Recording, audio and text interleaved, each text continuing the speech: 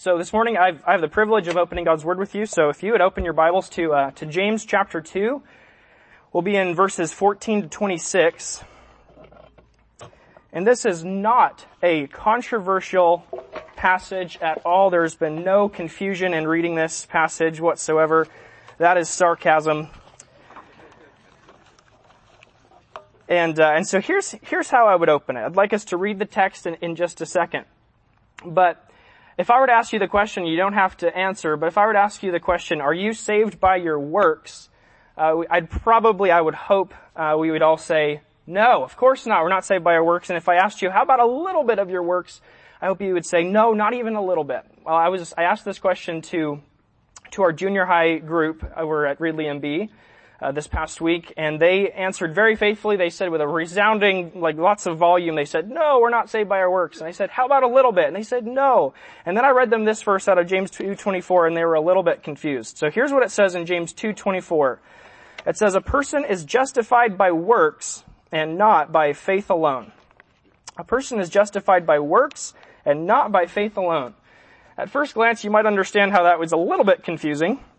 In fact, some people in church history actually thought that the book of James should not be in the Bible, in large part because of this verse. In fact, the Protestant reformer Martin Luther, he said, and I quote, that James does violence to Scripture. So, I don't think that he's right. I don't think that James should be rejected from the Bible or anything like that.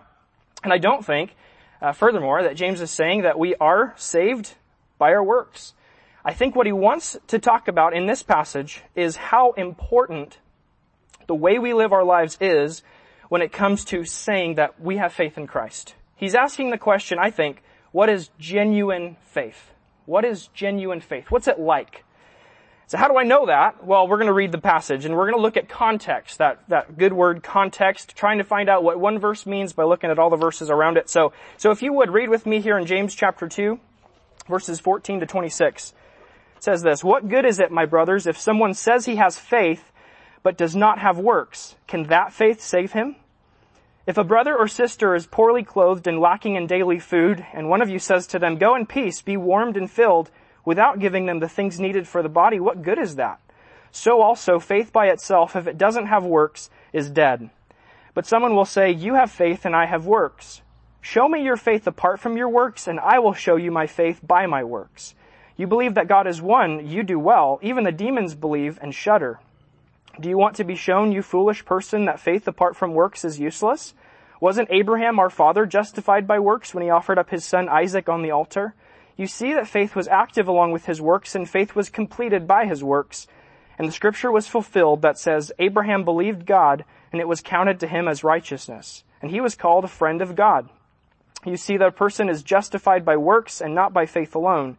And in the same way, wasn't also Rahab the prostitute justified by works when she received the messengers and sent them out by another way? For as the body apart from the spirit is dead, so also faith apart from works is dead. So that is God's word. So would you just bow in prayer with me as we open Scripture? Father, we thank you for this morning. Thank you for this beautiful day. And as we think of just the challenges of COVID-19, we do thank you that we can still meet. We can still be outside in your beautiful creation and worship you.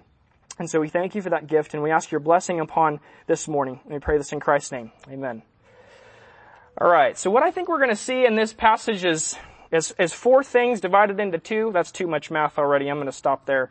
But we're going to see two negative examples of faith, and then two positive examples of faith as James is asking the question, what is genuine faith? What is it really like?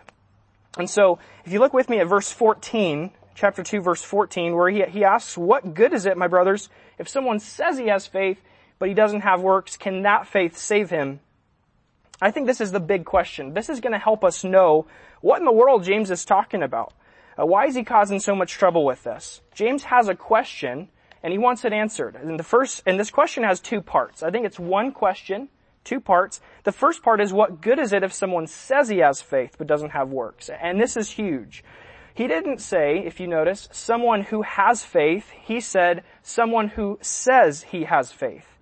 In other words, just because you say you have faith in James's mind doesn't automatically mean you actually have it. Just because you say you're a Christian doesn't automatically make you one. The second part of this question is he says, can that faith save him? I don't know if you have the capability, but if you can highlight or circle that word, I would encourage you to do that. The word that. Can that faith save? The kind of faith that doesn't have any works. It's as if James is looking out and he sees faith A, and then he sees faith B, and he's pointing at one of them. He's pointing not at faith B, he's saying, can faith A, can that faith save you? It's as if he's doing that. So you say you're a Christian, your life doesn't look any different from the rest of the world. Is that representative of the kind of faith that saves? So this sets the table for us. James wants to know what genuine faith is. What kind of faith do you have to have in order to be saved? So he's talking about, I think, two different kinds of faith. One of them will save you. One of them will not. So in verses 15 to 16, we get an illustration. This is going to be the first negative example of faith. So this is verses 15 and 16, where he says, if a brother or sister is poorly clothed and lacking in daily food, and one of you says to them, go in peace, be warmed and filled, without giving them the things needed for the body, what good is that? So that's his illustration, his first negative example. This is not something you want to do. And so maybe in our language, it's basically this. If you're walking into church and you have this large, me and Ed's pizza. I like to put jalapenos on mine, but I'm, strange like that, I guess. But you walk into church and you have this large me and Ed's pizza, and you walk by this person that doesn't have a lot of money. In fact, that they couldn't afford to have dinner the previous night, certainly didn't have breakfast, and you go up to them and you say, gee, I'm really sorry for what you're going through. Just know that I'm praying for you, know that I'm thinking about you, and then you keep on walking with your pizza in hand.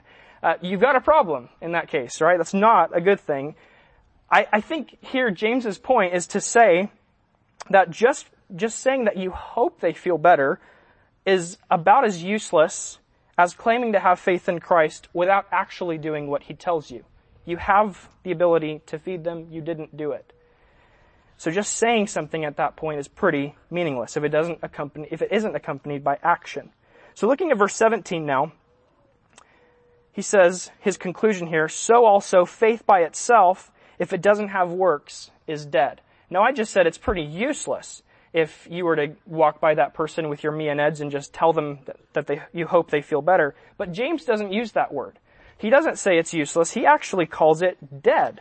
He says this is dead faith. So, in other words, if your quote-unquote faith doesn't produce an actual difference in your life, then your faith, according to James, isn't just struggling, isn't just doing poorly or on life support. He says it's dead. It's not real. It's not genuine faith. This kind of faith, he says, is dead.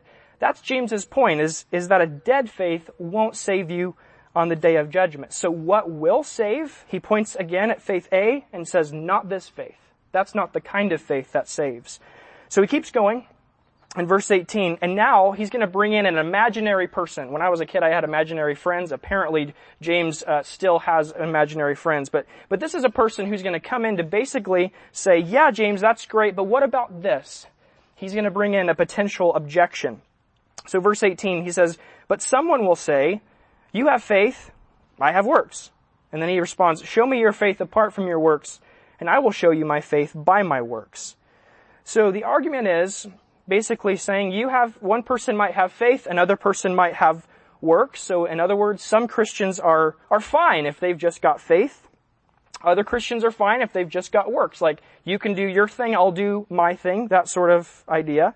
One person, might have some different gifts. One person knows the Lord and reads His Word, and that's great. Another person doesn't do those things. Another person, does things because of their faith. They stack chairs and serve meals for the church, but they don't necessarily know God or anything about Him. So you're saying you can have one person like that over there and another person like this over here. James immediately sort of trashes this argument. He even sort of insults the imaginary guy in verse 20. He calls him a foolish person. But his response is to say that you can't separate what you believe about God and what you do for God. You can't have one person that has faith and one person that has works. Because this is how he puts it. Show me your faith apart from your works. Like, go ahead and try to do that. And I will show you my faith by my works. Again, if you have the ability, you might circle or highlight in some way that word by. That James is going to show you his faith by his works. It's not one or the other. We don't get to choose. He says they're integrally connected. You can't separate them. You can't separate what you believe about God from what you do for God. So even that, I think, tells us what he's after. What is genuine faith really like? Like, how do I know I'm really a Christian? I say I am, but how do I know? And James would say one way is that you show your faith by your works. So you don't get faith by working, but you show that you really have faith all by itself by your lifestyle, the way that you live. And this is the language of evidence. One of the most powerful questions I've ever been asked, and perhaps you've heard this question before, is if you were arrested for being a Christian, would there be enough evidence to convict you? If you were arrested for being a Christian, would there be enough evidence to convict you? And that really strikes me. That's difficult for me to think about. It's convicting, I think. And I think that's what James is talking about. He's basically saying true, genuine faith will show itself in a changed life. That's faith B over here. But faith A, dead faith, fake faith, it won't. It won't result in a changed life. So verse 19. Now he gives another example. This is the second negative example of faith. He says, verse 19, you believe that God is one. You do well. Even the demons believe and shudder. So he starts out, I think he gives them a pat on the back because they have good theology. They believe that God is one. And this is actually coming from Deuteronomy chapter 6. This is what the Jews would have called the Shema, that they believe that God is one. This is the belief that there's only one God. He has no rivals. We just sang that. It's a great, amazing truth. It's really important. In fact, Jesus quoted from Deuteronomy 6 when he was asked what the greatest commandment was. So this is really important. James gives them one of the most important things that Christians can believe, but then he turns it around by saying that even demons believe that stuff. And so the point is that if demons have great theology, and we know they're not going to be with us in heaven, it can't be enough to just know the right things, to just know theological facts or truths. So when James is talking about faith, can that faith save you? I think he's talking really about demon belief, mental beliefs, theological truths that you agree with. But that's not enough. I mean, is that all that faith is? Just getting a list of doctrines and signing your name at the bottom of it? A demon could do that, is James's point. And here's where it gets funny, actually. James says that demons have great theology, but he says even they have a response to it. They shudder. So they believe these great truths, but then they even have a response. In some ways, he's saying, man, even demons might be doing better than us in some ways. Let's be clear for a second. We need to have good theology. We need to know who God is. I mean, for one thing, if demons who hate God find it important to get their theology right, then shouldn't we? Those of us who claim to love the Lord, I mean, we should do more than the demons, but we shouldn't do less, certainly.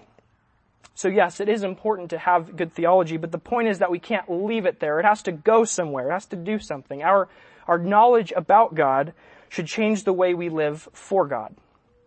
Our knowledge about God should change the way we live for God. So here's where we get into our positive examples of faith. And so here's the first one in verses 20 to 21. James says, do you want to be shown, you foolish person, that faith apart from works is useless? Wasn't Abraham our father justified by works when he offered up his son on the altar? So, now he goes to a different person as if to say, okay, if the demon thing didn't convince you that you can't just say you're a Christian without your life actually changing, he says, well, let's look at Abraham. And why Abraham? I mean, think about it. Why would he choose, of all the people in the Bible, why would he go with Abraham? And I think it's because the Apostle Paul in Romans 4:11 calls Abraham the father of all who believe. He's the father of faith. So, I mean, Abraham really is the gold standard when it comes to having faith in God, faith in Christ. Specifically, though, we go back to the time when Abraham had to sacrifice his own son, Isaac. And I mean, think about that. Does that not take immense faith to carry out that act of obedience? I think we would say, yes, it does. But even the way that we even frame that question, the way we would say that, if Abraham didn't have faith, would he have sacrificed his son? And I think we would say, no, he wouldn't have. But that's an important thing because we know that in order for Abraham's faith to be genuine, that means he would have to demonstrate that faith. We just instinctively understand that Abraham's faith, if it's real, that means he'll be able to sacrifice his son Isaac. His faith, if it's real, will lead to action. We even understand his faith wasn't real if it didn't lead to action.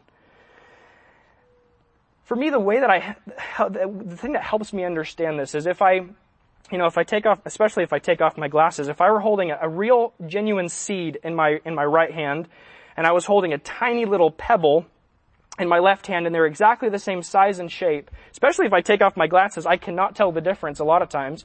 But if I were to go into the grass or something, or into the dirt, and I would bury the seed in one plot and bury this tiny rock in the other, how do I know which one is genuine? If I at this time can't tell the difference, how would I know which one was genuine? Well, I'd have to wait a little while, and I'd have to see which one grows. And the fact is, if it was a nice tree and it was a seed and I planted it and then it grew, the fact that it grew didn't make it a tree. It was always a tree, just in seed form. It was always real. It was always genuine from the very beginning. But the only way that you could tell that it was genuine was waiting a while and seeing whether or not it grew. But that little rock, it'll never become a tree because it was never a genuine seed. It was fake from the beginning. And I think that's what James is saying about Abraham. We had to kind of wait and see with him. And so that's where in verses 22 and 23, it says, you see that faith was active along with his works, and the scripture was fulfilled that says, or I should say, the faith was active along with his works, end of verse 22, and faith was completed by his works. And the scripture was fulfilled that says, Abraham believed God, and it was counted to him as righteousness, and he was called a friend of God. So that's where I think James now says Abraham's faith was completed by his works in the same way that seed's growth was completed by it becoming a tree. It was always a seed, but now you can see this change. And I think it's interesting too that here in this verse it says that Abraham believed God. And that's actually the same language that James used about the demons. The demons also believe. So the demons believe and Abraham believed. And yet they believe in different ways. They have different kinds of faith. Abraham had a genuine, real faith because his faith resulted in his life changing. It resulted in action. I think, too, it's cool that in this story about Isaac, when Abraham really does go through with sacrificing his son, even though God will ultimately stop him from doing it, what God says to Abraham afterward in Genesis 22:12, it's really important. He says to Abraham, now I know that you fear God, seeing that you have not withheld your only son from me. Now I know that you fear God, seeing that you have not withheld your only son from me. Abraham had already feared God. In fact, James has quoted earlier here from Genesis 15, that moment when Abraham's faith became real and genuine. But it wasn't until Genesis 22 that his faith was demonstrated. And God could say, now I know that you fear me. Abraham already feared God from Genesis 15, but he hadn't proved it yet. He hadn't shown his faith, we might say, by his works. It was genuine before he went to sacrifice Isaac, but Abraham showed that it was genuine once he was willing to go through with it. So now, looking at verse 24, I think we have evidence, looking at all this context, to know what James has in mind when he says we're justified by works and not by faith alone. Is he thinking that we have to earn our salvation? I don't think so. I really don't. He's thinking, I think, of the kind of faith that demons have, knowing about God, but not loving and serving him. That kind of faith, that faith alone, it won't save because it's not real faith. Can that faith save you? James would say no. So that faith all by itself, no, it can't do anything. That's what he says in verse 22. A person is justified by works, not by faith alone, because it's not a real kind of faith. So this last illustration, the second positive example of faith in verses 25 and 26, tell us that real, genuine faith is also like the kind of faith that Rahab had. So now he talks about another character from the Old Testament. He says in verse 25, in the same way, wasn't also Rahab the prostitute justified by works when she received the messengers and sent them out by another way? For as the body apart from the spirit is dead, so also faith apart from works is dead. So if you remember the story, the Israelites are about to enter Canaan. They send a few spies to see what the land is like. And Rahab eventually, long story short, protects them from those who are trying to capture them. She kept these Israelite spies safe from people trying to capture them.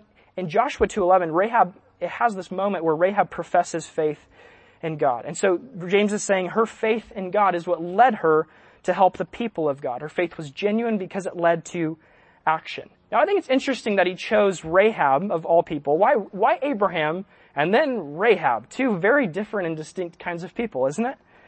Well, I think one thing, it shows that everyone from the father of the Jews, Abraham, everyone from Abraham to even the prostitute Rahab is included in the promise of faith. Last week, I think you were talking about favoritism. Well, this is an amazing passage for seeing that really in action. Everyone from Abraham to Rahab is included in faith. Everyone. And everyone in between. I think it also shows us that every kind of Christian, no matter your status, should have a living and working faith. And so that's what James says. Just like your body can't live without your spirit, so also faith is fake if it doesn't result in action. Bodies that don't have spirits are what fill up cemeteries. Well, we don't want to have spiritual cemeteries either. And so that's what James is saying. Have a living faith. So I'd like to call up the worship band at this point. As we're thinking about what we can actually learn from this, what can we take home with us today? Well, I think James wants us to check ourselves. Is your faith any better, in his language, than that of a demon? You know facts about God from church. You've learned all these things. You've accumulated knowledge throughout your lifetime of following the Lord. But honestly, you still live for yourself. You're not actively pursuing Christ. The way you talk is just like the world. The things you watch and listen to are just like the world. The way you conduct business is just like the world. The way you spend your time at home and during the week, if it's not a Sunday, is just like the world. Yes, James would say we're saved by true faith alone, but that faith should never remain alone. It should grow. It should bear fruit. Just like that real seed, if it's genuine, it's going to turn into a beautiful tree. The thing about that illustration, though, that I think is helpful is that a seed doesn't become a tree overnight. It takes a long time. And so we're not talking about this instant perfection. What we're talking about is progress. And so, is your faith in Christ, is it making a difference in your life? Do other people see your passion for the Lord and the things of God? Or do you just say that you have faith? As James would say, what good is that? Can that faith save you? And the answer is no. And so that's a warning. That kind of faith isn't the faith that saves. But maybe an encouragement is that if you and others who know you can see a difference in your life, they can see that, then that probably means you have been genuinely saved, because only the Lord can produce real change in a person's life. For me, I professed faith as a 6-year-old kid, but honestly, I'm fairly certain that I wasn't actually saved until right out of high school. I remember because everything in my life changed. I was a different person. All of a sudden, I wanted to watch sermons and read the Bible and join a church, and I hated all of that before. It was like night and day. That was not my cup of tea. My dad would force me to do those things. I didn't like it. But now I wanted to. Where did that come from? I didn't do that. And after a few months, I remember my parents just saying to me, what is wrong with you? Who are you? And they were just amazed by this difference. I didn't do that, and I can't claim that or take any credit whatsoever. God changed me. And my changed life was evidence that God really had saved me. I wasn't perfect. In fact, I had a lot of sin, and I still do.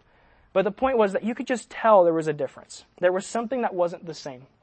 And I think that's what James is wanting to get at. So, in the words of Paul in 2 Corinthians 13:5, he says, examine yourselves to see whether you're in the faith. Test yourselves. And so talk to trusted friends, talk to a pastor, pray. Pray and ask for God's help to live in a manner that's worthy of the Lord.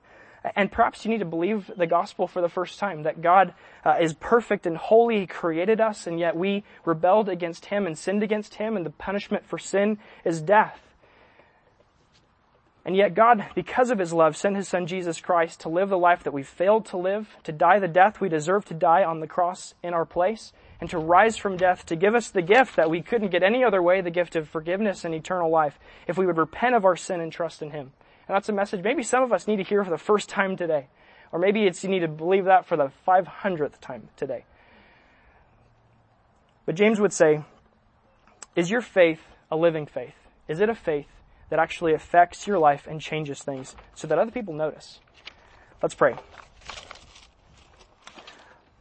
Father, we thank you for your word. Thank you that sometimes it encourages us and comforts us, and other times your word challenges us and convicts us.